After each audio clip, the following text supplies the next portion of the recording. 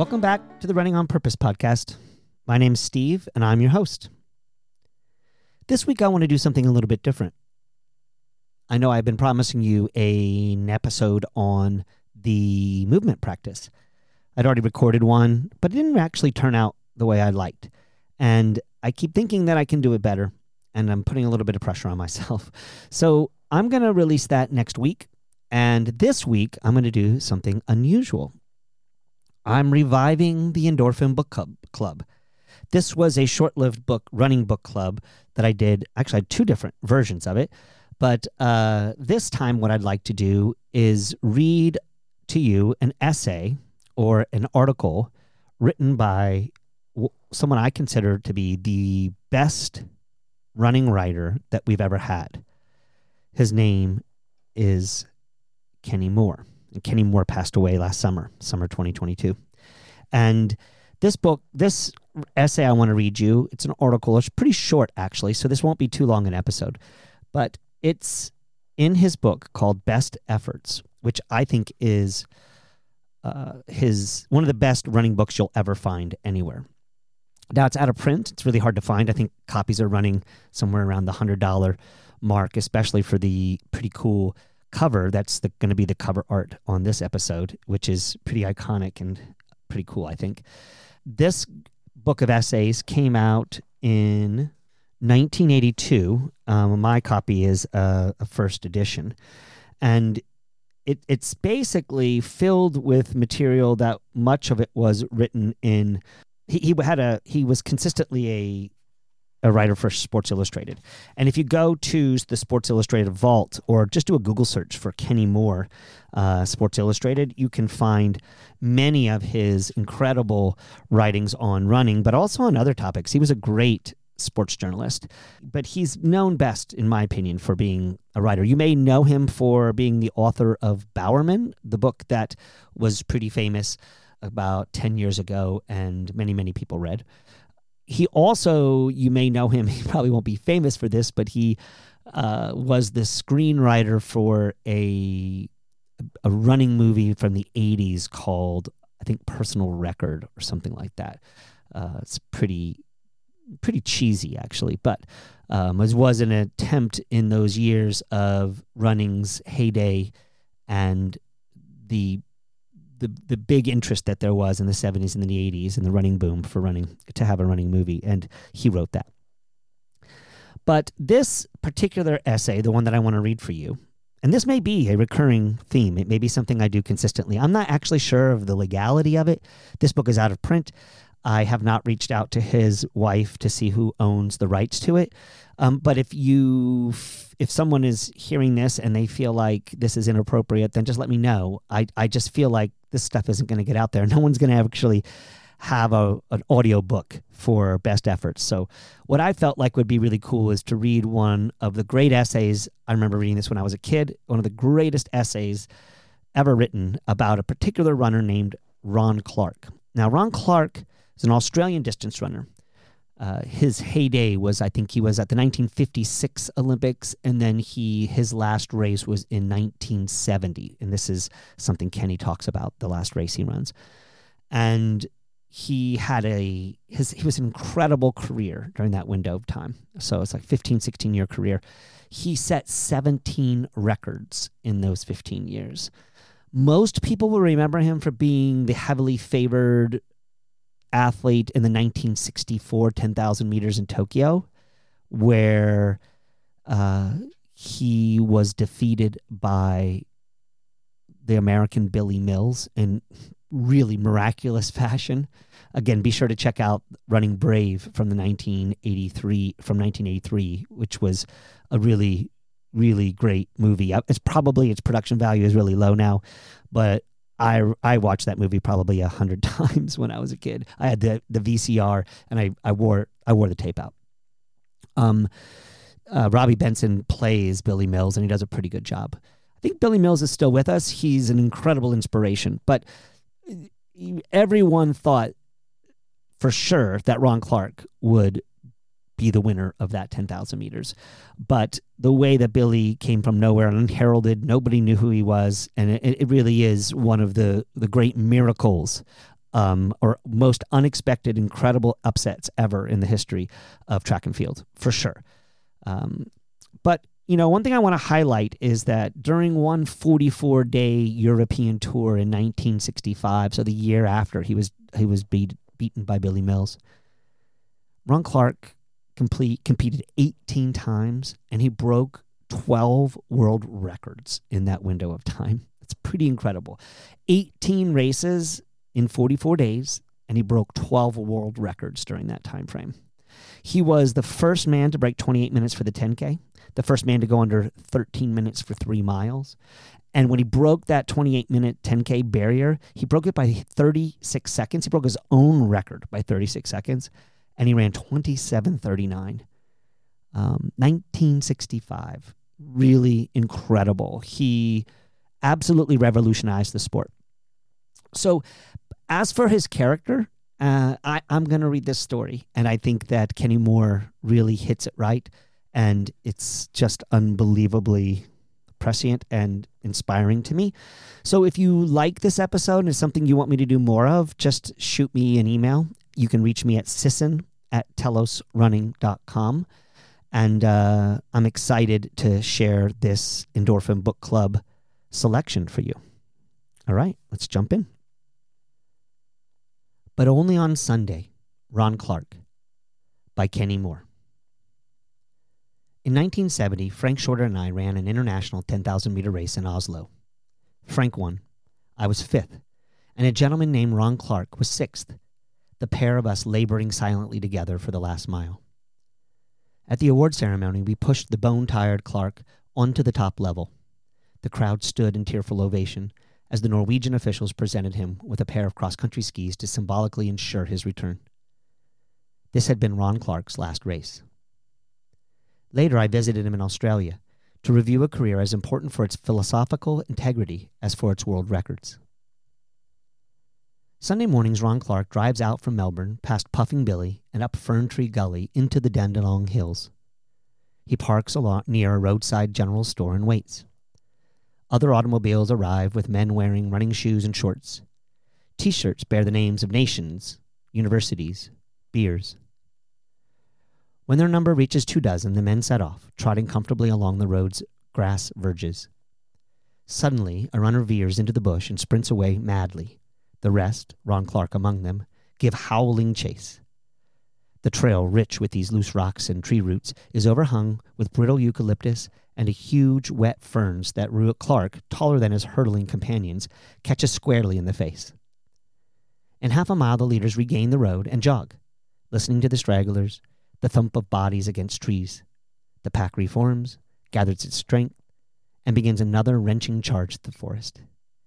I've been doing this since 1961, pants Clarke, and I don't care if I never set foot on a track again, but I can't leave this. The run is 17 miles. The road, with Australian bluntness, goes right at its hills, 2 and 3 mile stretches of rough gravel without a curve or dip or chance to rest. On the summits, everyone wheezes and looks vaguely ill. This is the best, says Clarke, at the base of a mile of 30-degree pitch. You know, Dave Power, the bronze medalist from Rome, he had to walk here. When Clarke has willed himself up and some color has returned, his voice is touched with reverence. Such a hill. A brutal, magnificent hill. Between 1963 and his retirement in 1970, Ron Clarke took part in 313 races over distances of a half mile to a marathon and won 202 of them. Along the way, he broke 17 world records. Yet Ron Clarke did not win an Olympic or British Commonwealth Games gold medal, and upon that omission, he has been sternly judged. Derek Clayton, once the world's best marathoner, trained with him. I know Clarke better than he knows himself. No emotions. The man couldn't lift himself in the important competitions. A machine. The Olympics or a club race. It was all the same for him. He was gifted physically. His records prove that, said Coach Percy Surrey, who attempted to advise Clarke in his early career. But he had no real mental drive. When he came up against men with spirit, he let them beat him. In Australia, Clarke has in fact become a symbol of promise unfulfilled, of excellence somehow gone to waste. Ron Clarke, asks the cabbie or the girl who brings you your bitter, isn't he the bloke who never won anything? The kids are in bed. Ron and Helen Clarke, the latter a composed, capable woman with a soothing, mellifluous voice, invite friends over for an evening swim. After a few laps in the frigid little pool, Ron climbs into one of the rocky ledges that make up the backyard. His Afghan hound, Shendi, attacks him with love. Since his retirement from racing, Clarke has reversed the aging process. The graying crew cut has given way to thick black curls that frame a face less drawn, less lined than the one that agonized through all those miles. I apologize for the mess this place is in, he says. Barbells and pulleys and sit-up boards that once dominated the family room are being moved outside, displaced by a billiard table and a bar. I've been too busy to see to things properly. He is general manager of Australia's largest sports shoe company, has 3 corporations to receive royalties from endorsements and development from health and fitness products, a position on Australian's Film Censorship Board of Review, and a newspaper column. Despite the assertions of his countrymen that his racing character was flawed, Clarke, relaxing in the warm December night wind, is clearly not freighted with remorse. That's over, he says. The races blur. My God, most of the time it seems as if the competitive runner was another person. Reminded of the 10,000 meters he won in the 1969 U.S. versus USSR British Commonwealth meet in Los Angeles, Clarke has to consult a log of his travels to satisfy himself that he had run in the Coliseum at all that year. I did not win the Olympic gold medal, he says, and that has given rise to the idiotic idea that I was no good in real competition. My only contention, and I'm leaning over backwards to be fair, is that because of the altitude at Mexico City, I had no chance against the Africans, and therefore the critics' point that I was incapable of winning remains unproved. Personally, I have no doubt at all that I was the best 10,000-meter runner in the world in 1968. At sea level, I would have won easily. With some finality, he dives back into the pool. Clarke seems justified.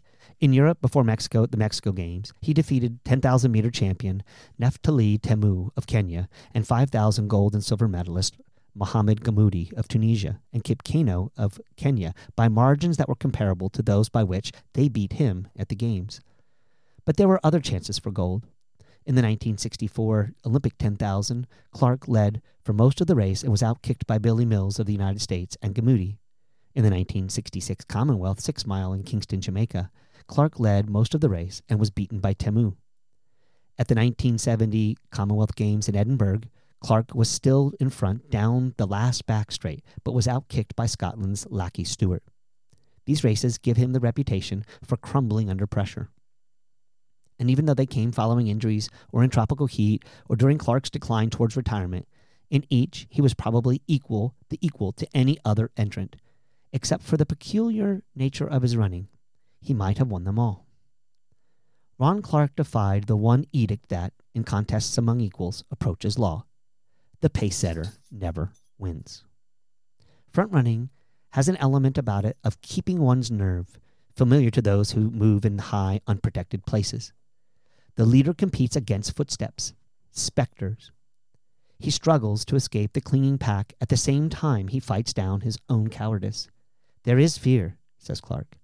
I usually didn't think I'd be able to finish until I got to the last lap. The follower has only to match the leader's pace. He enjoys a comparative calm in which he can relax and conserve his emotional energy for a final, unanswerable assault. Given these realities, few men running at the head of a pack can avoid a feeling of sacrifice. Steve P. Fontaine, explaining the savagery of his bursts to break contact with his followers, said, I hate to have people back there sucking on me. Ron Clarke was a front runner, yet not in the classic mold of an athlete who has no finishing kick and therefore must set a hard pace out of desperation.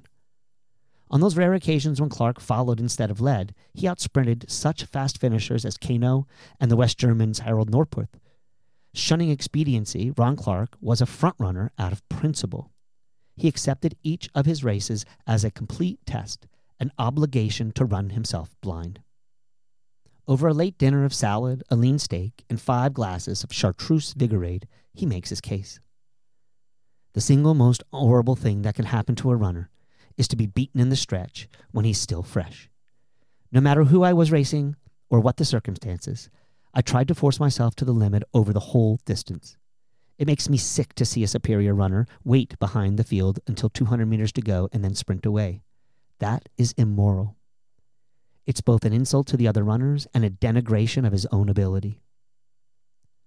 So Clarke took the lead in Tokyo and Kingston and even in Mexico City with the understanding that doing so was likely his ruin. If you're the world record holder, as I was, and nobody else will set the pace and make it a real race of it, and it's your style to have a demanding pace, then you have to do it yourself. If that is going to diminish your chances of winning, well, you still have to do it. And I was very conscious of that pressure. Perhaps one should resist it. I couldn't.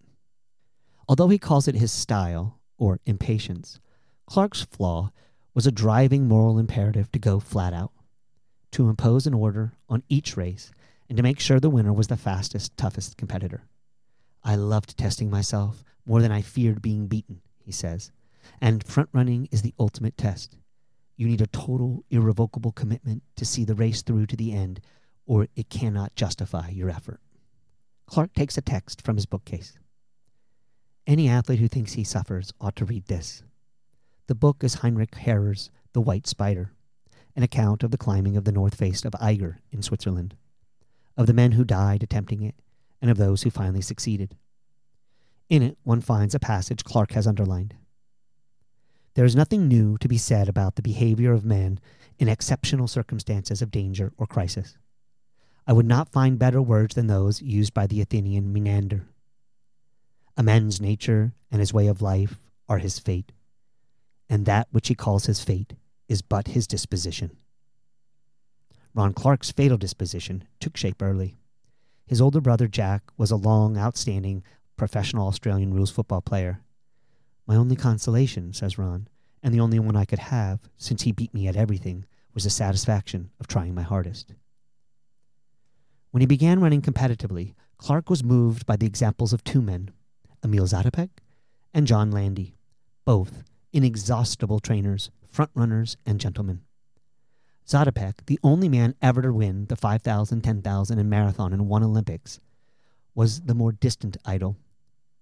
The Czech ran as if tortured by internal demons. He seemed a sign, a proof that if athletes chose to force themselves through the pain and the doubt, there could be no limit to human performance. Landy, the second 4-minute miler, helped plan Clarke's early training. His races, as did Clarke's later, often demonstrated a kind of noble perversity. Though he recognized that his best chance to win the 1954 mile of the century against Roger Bannister lay in upsetting the Briton's wait and kick strategy by sitting back himself, Landy led from the gun. The race has been the object of much attention, and he felt obliged to ensure a fast time.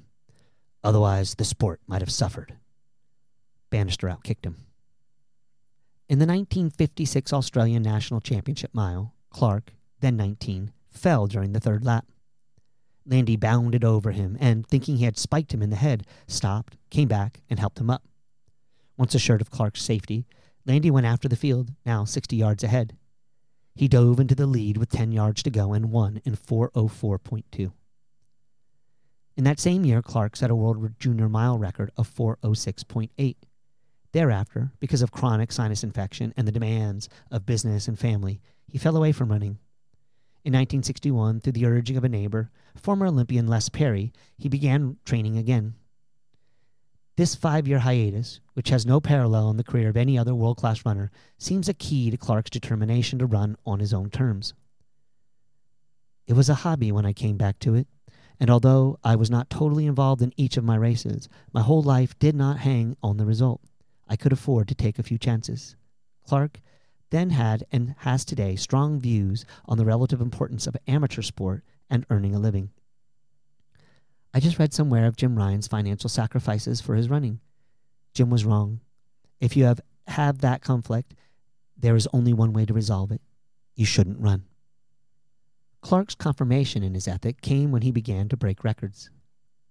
I've never felt more depressed or more disappointed than in the days following my first world record. I was down, completely adrift. I realized that the excitement had been in the challenge of the training and in the race itself. The competition is what drew me on, the actual testing, not the hope of good results, because the best of all possible results, a world record, made me miserable. He understands the strangeness of this remark, and he turns to Helen, across whose lap he's now sprawled for collaboration. Do you remember how bad it was? Yes, she says softly. And everyone else so happy. For years, Clarke scoured the world for tough races. I had a need, almost like a gambler's compulsion, to test myself against the best.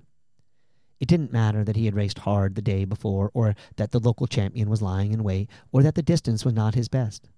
In 1965, to have a 10,000 put on the program, Clarke had to promise an Oslo meet promoter not only that he would break the world record in the event, but that it would come back the next day in the featured 3,000-meter race against fresh Olympic champion Mills. He had set his world record, one that had stood for 7 years, and won the short race as well.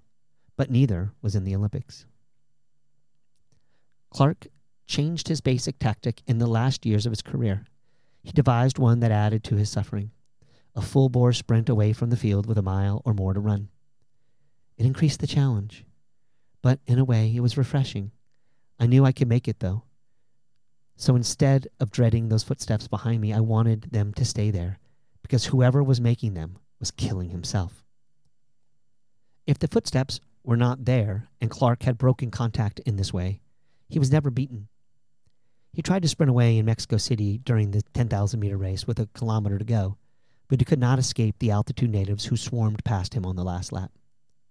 Clarke finished 6th, 3 steps past the line. For the only time in his career, he lost consciousness. When he awoke, a few minutes later, an oxygen mask was pressed over his face. The Australian physician attending him was cursing at the IOC for having permitted the games at that altitude. "Oh, God," he railed. "Look what the bastards have done." I wanted to tell him it was all right, recalls Clarke, but I couldn't. My tongue was so swollen it filled my mouth. I couldn't speak for 2 hours. The Belmer newspapers shouted, "Clarke fails again." Ron and Helen Clarke are dining at a friend's Melbourne beef house. The friend is not much in evidence, but a hostess keeps fluttering by, demanding to be told how she can serve. "Well, I want a very simple salad," says Clarke. "Just lettuce and tomatoes, no dressing, no croutons, no frills." Derek Clayton had been invited. "He claimed he had another engagement," said Clarke. Then I told him I was paying, but it was too late. The salad is placed before him with parsley and sculptured radishes. Clarke sighs and picks out the offending vegetables. Only very gently does he try to make the nature of his running understood to others with him, perhaps reasoning that a world that cannot hold parsley is not ripe for a philosophy of sport any more complicated than the winner takes all. "It's been upsetting that people have seen my attitude not as a recklessness but weakness," he said. "The Australian behavior toward losers is far from healthy. If youngsters are taught that losing is a disgrace, and they are not sure if they can win, they will be reluctant to even try, and not trying is the real disgrace." The chorus, whenever Ron Clarke is consigned to insignificance, is, "Whoever remembers second place?" But that is the gulf between spectators, who seem to believe that runners are drawn to compete only in order to make themselves immortal, and amateur athletes, who are private men doing what they do for myriad private reasons. Among distance runners who understand something of what Clarke attempted will be found his most thoughtful judges. In 1966, Clarke spent a week in Prague with Zatopek, who at the time was not yet cast in official disgrace for having supported the liberal Dubček government. Clarke retains the whole of that visit in softly gilded memory. He speaks of his boyhood hero's grace, his standing in the eyes of his countrymen, his unabated fitness and energy. As Clarke departed, Zatopek accompanied him through the customs, and, in violation of regulations, onto the plane itself. He stood by me and then slipped a little box into my pocket. He seemed embarrassed and clearly didn't want anyone to see what he'd done. For a moment, I wondered if I was smuggling for him. Later, when the plane was in the air, I unwrapped it. The memento that dropped into his palm inscribed, "To Ron Clarke, July 19th, 1966, was Zatopek's Olympic gold medal from that 10,000 meters in Helsinki." "Not out of friendship," Zatopek had whispered to Clarke as he turned to go, "but because you deserve it." February 1973. So I hope you enjoyed this reading, the first of its kind. If you did, I'd love to hear from you. If you didn't, I'd love to hear from you. Reach out to me at sisson@telosrunning.com. I'll leave you with a quote from that article that I just read. This is from Ron Clarke. I love testing myself more than I feared being beaten, and front-running is the ultimate test. You need a total, irrevocable commitment to see the race through to its end, or it cannot justify your effort. Godspeed, my friends. Godspeed.